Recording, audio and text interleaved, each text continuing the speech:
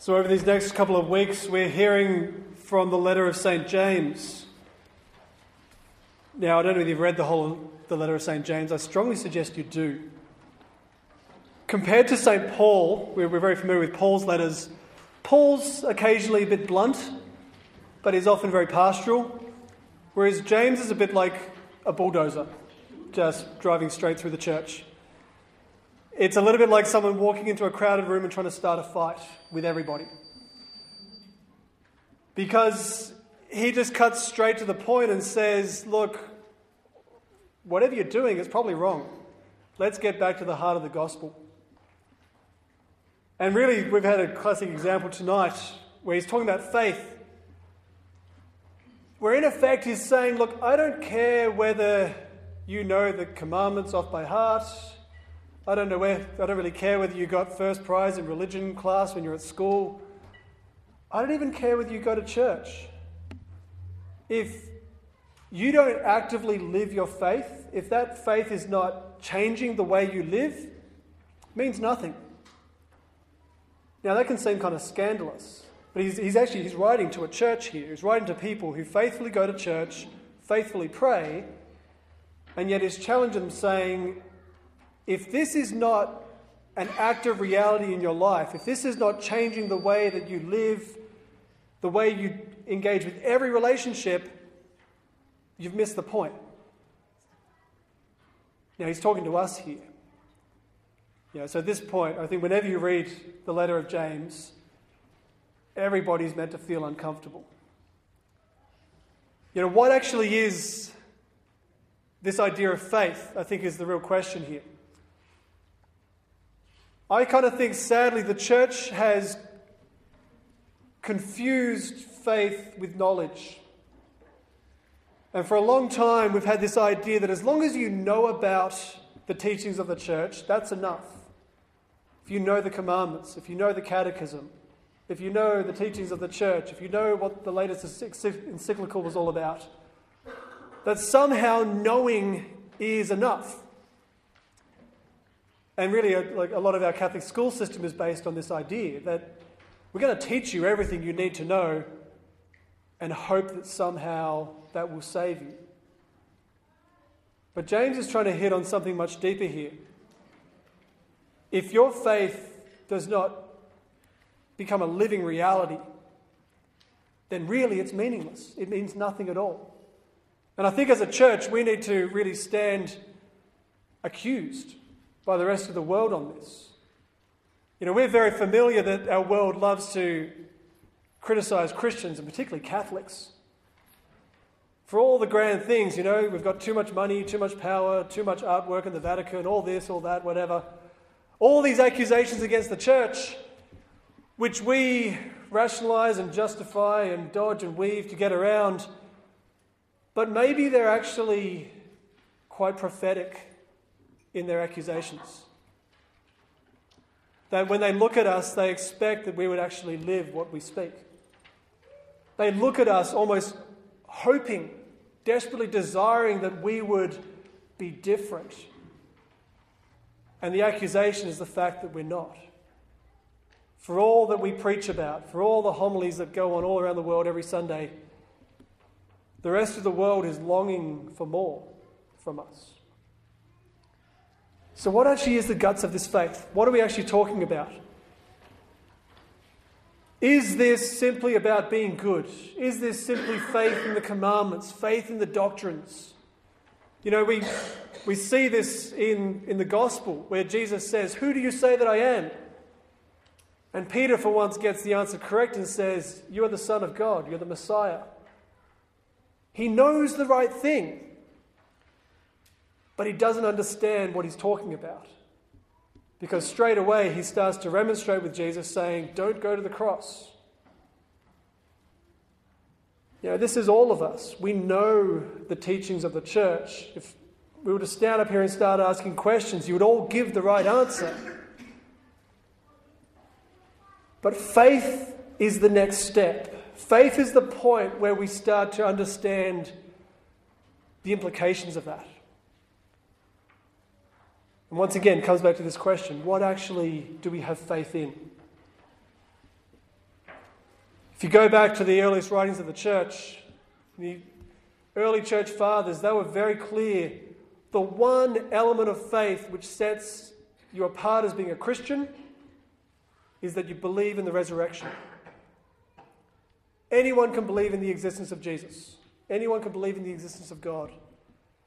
But it takes faith to believe in the resurrection.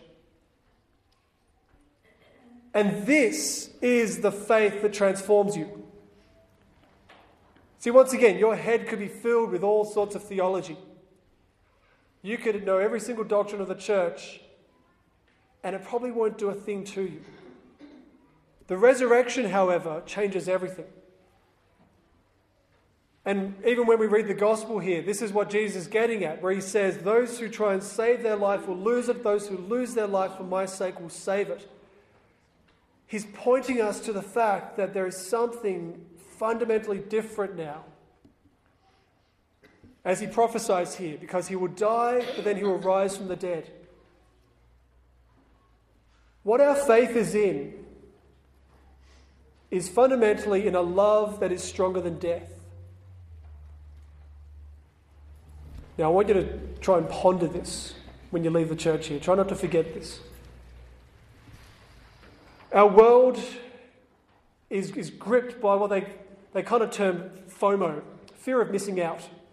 It's kind of one of these things that young people particularly are becoming terribly anxious about. They reckon there's this chronic epidemic of young people never sleeping because they're worried that someone's going to send them a text message and they'll miss out because they were asleep. But all of us are afflicted by this. Whether we're conscious of it or not, all of us look around the world and we see the beautiful things of our world, because it is a stunningly beautiful world. Particularly because we live in a generation where we can do anything. You know, in previous generations, you may have had maybe 2 or 3 life options, whereas now you have billions. You could literally do anything you want, to the point where you now feel paralyzed by choice. And there is this deep anxiety that I'm going to miss out.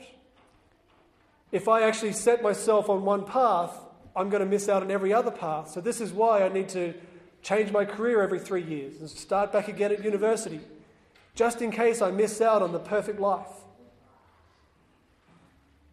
Fundamentally, that's, I think, what lies at the heart of our fear of death. You know, most people will say, I'm not afraid of death. But you are desperately afraid of missing out. And this is why we don't want to die when we're young. This is why we want to live a long and fruitful life, because we want to suck as much joy out of life as we can before we have to leave. In that context, the resurrection changes everything. Because what Christ is trying to say to us is that there is a love which transcends death. There is a love which is stronger than death. To the point where you live forever. You cannot die.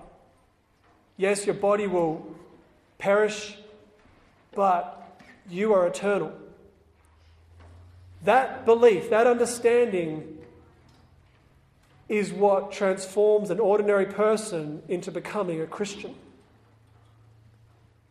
Now, there's a lot of people who call themselves Christians who don't believe in the resurrection. Once again, I dare say, if you went back to the early church, they would say, yeah, you're not a Christian. You're a believer in the good moral teaching of Jesus Christ. But to be a Christian is to know the risen Christ, to know the power of his resurrection, as St. Paul says. To live in that hope, to live in that absolute faith of the fact that I can now spend my life recklessly. I can throw my life away for the sake of love, because love is stronger than death. I do not miss out. That's the transforming moment. That's the point where you start to find people making completely reckless decisions. This is where your good, sensible Catholic starts to realise that they need to spend the rest of their life working for other people. This is where the person living a nice, comfortable, financial, secure life starts to say, well, I've got to give. The resurrection becomes this compelling motive where you don't want to cling on to things anymore. When you're living out of this fear of missing out, you desperately are grasping, trying to make sure that you've got enough. Always worried that you're going to miss out, you're going to run out. So even when we are loving, even when we're charitable, it's always measured. I'll give you this much, but beyond that, I need to look after myself. This is where you see the madness of the saints. Those people who were just suddenly captured by a new reality and they didn't think about their life anymore. They didn't think about themselves. They just gave and gave to the point where many of them died very young. To the point where many of them were then social outcasts because they weren't fitting into what everyone else wanted them to be. But they were compelled to just give. We need to encounter that reality. That is faith. That is the faith that James is talking about. If you have faith in the resurrection, you will spend your life for the sake of others. You will spend your life for the sake of God. Everything changes. Now, how do we get to that place? Because once again, this is not just about knowledge. You can't get to that place by reading a book. You cannot get to that place by doing a PhD of theology. What brings that reality is the Holy Spirit. It is the Holy Spirit living and active in our life which compels us of the resurrection. And St. Paul says this. He says the Holy Spirit gives us a foretaste of eternity. He's basically saying the Holy Spirit is like the deposit on your eternal life. This is God saying, there's the down payment. You can now live your life in the confidence that the rest is coming. Because of what you've experienced in the Holy Spirit, you can now sell everything and not count the cost. You can love until it hurts because you know that there will be no more hurt. We have to encounter the resurrection. We have to encounter that through the power of the Holy Spirit. Now, I think this is the key thing. If you start to understand what the Holy Spirit actually is, if you can excuse me for being slightly theological here, but basic way the saints explain this and the great theologians is that in the life of the Trinity, Father, Son, and Holy Spirit, you basically have this infinite love between the Father and the Son. Between God the Father and Jesus, there is just this infinite, mind-blowing, overflowing love. And that love, back and forward between the Father and the Son, is the Holy Spirit. So the Holy Spirit is the love of God. It is the love within the Trinity, poured out into our hearts. It is that love which is stronger than death. It is that same love which raised Jesus from the dead, as St. Paul says in the letter to the Romans. It's that love which was able to beat the tomb. That is the grace poured into us. It is by the power of the Holy Spirit that we start to realize that there is something so much greater here. We need to encounter this grace. And so the way that we come to know the power of the resurrection is simply by asking. It is simply by calling upon this free gift. And this is the gift that Jesus promised to us. As he said, what father among you would give you a stone when you ask for bread? Yet how much more will the Father give you the Holy Spirit to those who ask of you? If we simply ask, he will just pour it out. He'll give it. The problem is that often we don't want it. Often the biggest blockage is in here, in our own hearts. Because our lives are so wrapped up in the world, because we are so deeply afraid of missing out, because we are so caught up in human earthly loves, we're afraid of letting it go. And I dare say because we see these crazy people, the saints, we read their lives, and as much as we venerate them, we like them to keep a good distance away from us. Because we're afraid that if we really allow God to work in our lives, we might become like them. There's all these things I want to do. I want to go travel. I want to go climb mountains. I want to go and have fun and spend all my Sunday afternoons in a cafe. If I allow the Holy Spirit to work in my life, I might have to find I start working amongst the poor. And I might find that I start being compelled to spend my money for other people, not on myself. It's that deep fear, or rather, that deep idolatry of earthly things, which holds us back from being alive. This is what James is getting at. This is what he's talking to the church about. If we could simply allow the Spirit to work in our lives, the world would come to believe that Jesus is Lord. If they could see this reality in us, people would be flocking to come to the church. Go back to the 5th century. One of the great preachers, St. John Chrysostom, said this to his church, where he said, "Do you know why the heathen refuse to believe in us? No matter how much we preach, they refuse. It's because when they look at our lives, they see us building big houses and spending money on huge gardens and all this money on opulent lifestyles, and they say, you don't really believe that your life here on earth is a preparation for eternity."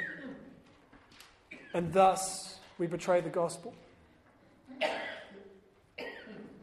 He understood very clearly that unless we have the courage to submit to the Holy Spirit, the world will never believe in us.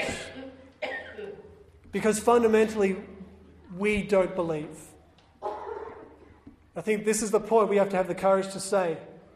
If I am not prepared to allow the Holy Spirit to work in my life, if I am not prepared to encounter the resurrection, I do not believe in God. Despite all the religious surroundings of my life, despite coming to church, despite all the prayer, if I am not prepared to really submit myself to the truth of this, it's because I don't believe it. Or because I'm more in love with the world than I am with the risen Lord. Now that's challenging, but that's basically what the letter of James is hitting the church with. Our response has to be deep within. Yes, we live in a world that is beautiful. Yes, we have relationships that are beautiful. We have opportunities that are unbelievable. But compared to the resurrection, as St. Paul would say, it's all rubbish. It's nothing. We can only know the truth of that by asking the Holy Spirit to reveal it to us. By sincerely and honestly calling upon the grace of the Spirit to reveal to us that Christ is risen from the dead.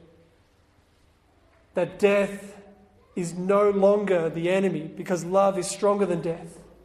That there is no longer a fear of missing out, and from now on we can start to love recklessly. We can now give everything and not count the cost. You simply have to pray for the gift of the Spirit. We want to pray for it now. We want to pray for it tonight in the church. We want to pray for this as we receive Christ here in the Eucharist. The grace is here if only we ask. So just now as we go from this place preparing for the Eucharist, as we're about to profess our faith in the Creed, just want to encourage you just to sit in silence for a moment and just pray for the grace. Pray that the grace of the Spirit would blow again into our lives, that the wind of the Spirit would reveal the grace of the resurrection to us.